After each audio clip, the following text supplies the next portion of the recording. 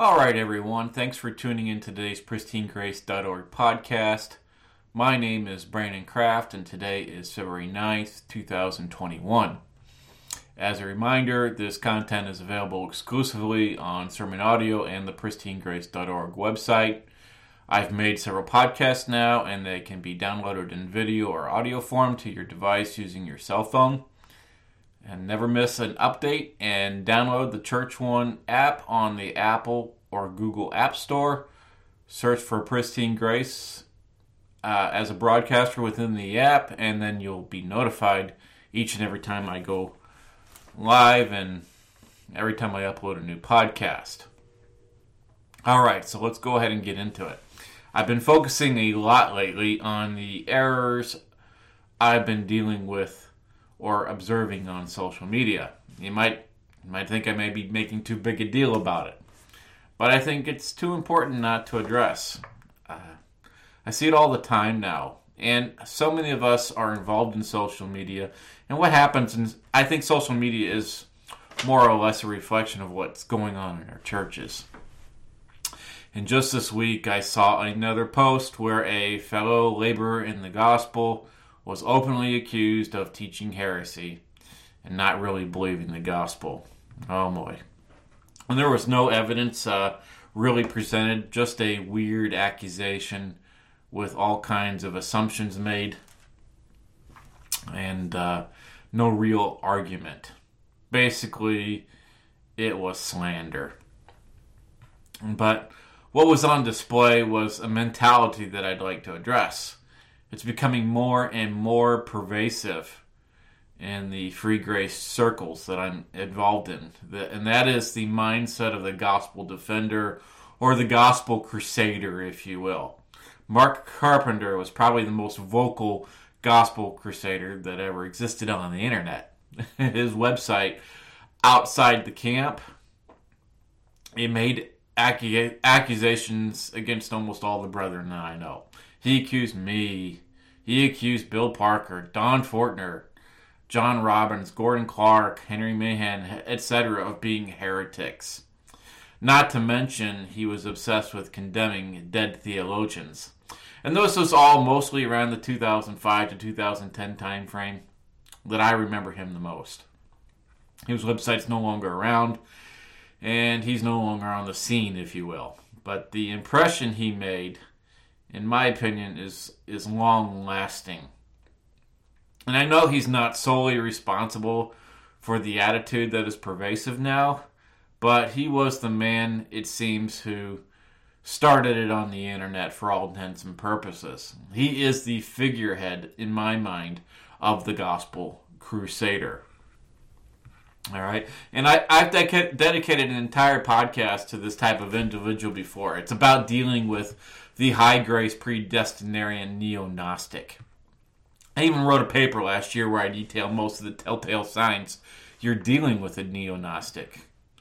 And one of these signs is alarmingly on display everywhere I go now on the internet.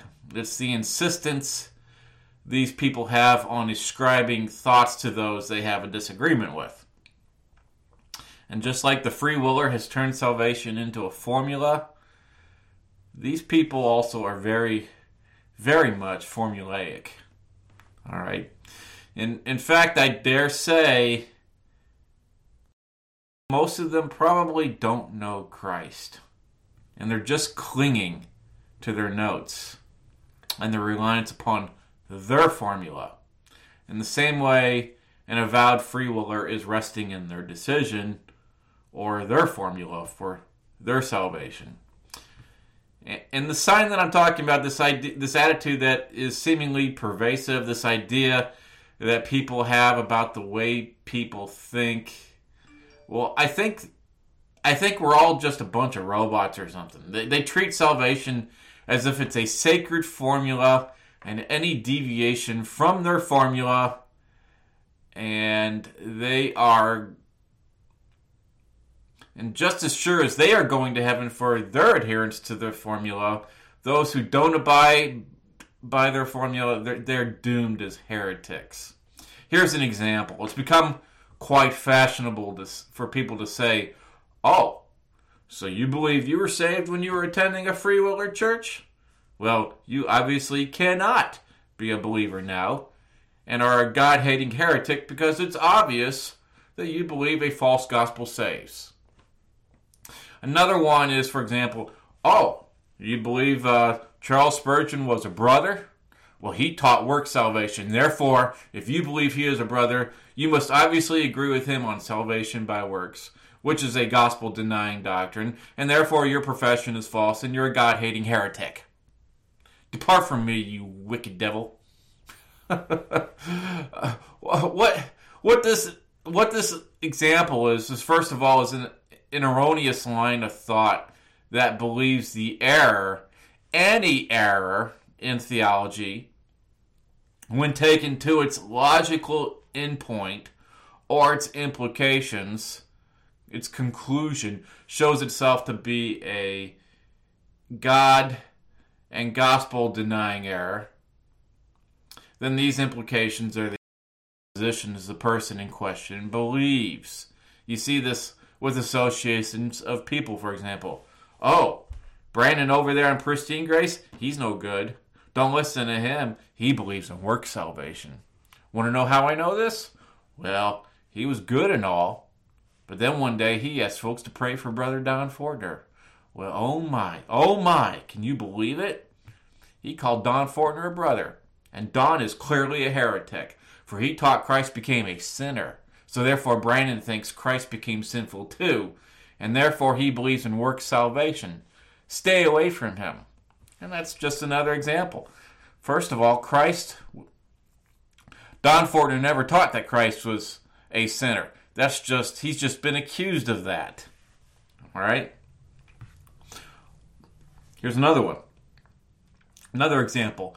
Oh, this is a fictional Jim out there I made up. Oh, Brandon is tolerant of Jim. Jim is a tolerant Calvinist. He thinks free willers are brothers. Therefore, Brandon thinks that's okay, and he thinks free willers are brothers as well. Therefore, Brandon thinks free willism is an acceptable expression of the gospel, and he believes in work salvation. Stay away from him. That's just another example that goes with this line of thinking of adopting an error by following the endpoints or the logical conclusion of the error and ascribing that to the individual. And there's another post I saw recently over on Facebook this week. It was of a man. He's pretty popular, or he's not on my friends list, but he's out there in the circles that I'm involved in, and he said there was no Sovereign Grace Church near him, and that it was just terrible. But here's the thing: the city he's in has a great Sovereign Grace Church. But I didn't say anything to him. He probably thinks they compromised on the gospel because they had someone come and preach there that he considers to be a heretic. And I think people get this way because they are treating salvation as if it was a formula. Folks, we're going to have all kinds of errors in our theology. We're going to show our unbelief to the world and even to ourselves.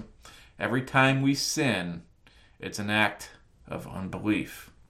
We wouldn't sin if we believed perfectly, now would we? But our belief in Christ, it's not formulaic. Saying the right words or being able to state the right doctrines, it's not going to get you saved. Understanding and contending for the gospel, that doesn't mean you're saved. Could just mean you studied for an exam and you've aced the exam. Or you think you aced it because you've been able to check all the right boxes and write your formula down correctly. The gospel is not, thou shalt believe that free willers are heretics. The gospel is not, thou shalt believe in thine heart that Charles Spurgeon was a God-hating heretic. The gospel is not, thou shalt believe in your heart that you are saved because you are able to recite the gospel and point out all the errors of Arminianism. The gospel isn't about you or what you think you know. And getting the formula right, whatever formula that may be it free willism or being able to define tulip, it's not going to save you. It's not going to save you. The gospel is Christ died for needy sinners. And all those that he died for will be brought to repentance and faith and brought to rely only upon him and not some formula for salvation. And this is the good news. Oh, God forbid that we would rely upon any formula for assurance. What if we get our formula wrong? Well, I've seen the effects of this amongst gospel defenders and crusaders now. For a few years, they will have assurance. Then they'll discover a new doctrine they believe that, when upon close examination, leads to work salvation. They may have not thought they believed in a conditional salvation, but the logical conclusions of the doctrine they believe did, or they think it did. So now they have lost their assurance. They repent, and then they are saved all over again. If anyone mentions that they were regenerate while holding to this doctrine, they are then deemed a God-hating heretic, and anyone who associates with them has adopted their God-denying and gospel-denying error as well. There is no true assurance for people when they rely upon a formula. You see this in free willer churches also. You see people getting rededicated all over again, seeking that assurance that their formula might bring. They go down to the front of the church, and the pastor assures them that they are members in good standing. In Pelagian and Wesleyan churches, the people can actually lose their salvation based on their non-adherence to the formula. So in my mind, there really is no difference between these extreme Calvinists that are trusting in their formula and the Roman Catholic or the Arminian that thinks they can lose their salvation. They all look and cling to a formula. As for me, I look to Christ. I know that my understanding of things is not perfect, but that's okay. I have confidence in Christ. I have confidence that his blood that was spilt on Calvary covers my sins. Not because I believe the gospel properly. My belief is pitiful. But I have confidence because I know that he is faithful to the covenant. I know that he is faithful to deliver. I know that he is faithful to those that are his. I'm nothing more than a needy sinner, and there's nothing I can bring to the table. And it's his Spirit that has convinced me of this. And in doing so, he's also brought me comfort. Oh, if we would just turn to and lean on Christ for everything. Oh, if we would just be taught that God would remove our confidences in our flesh, that he would sink our pride and cleverness. Oh, that we would be led to believe that Christ is not just our justification, but our sanctification and redemption. That we wouldn't just be seeking after an insurance policy, but that we might commune with our Lord. Not just in heaven, but now, even while we're still in this body.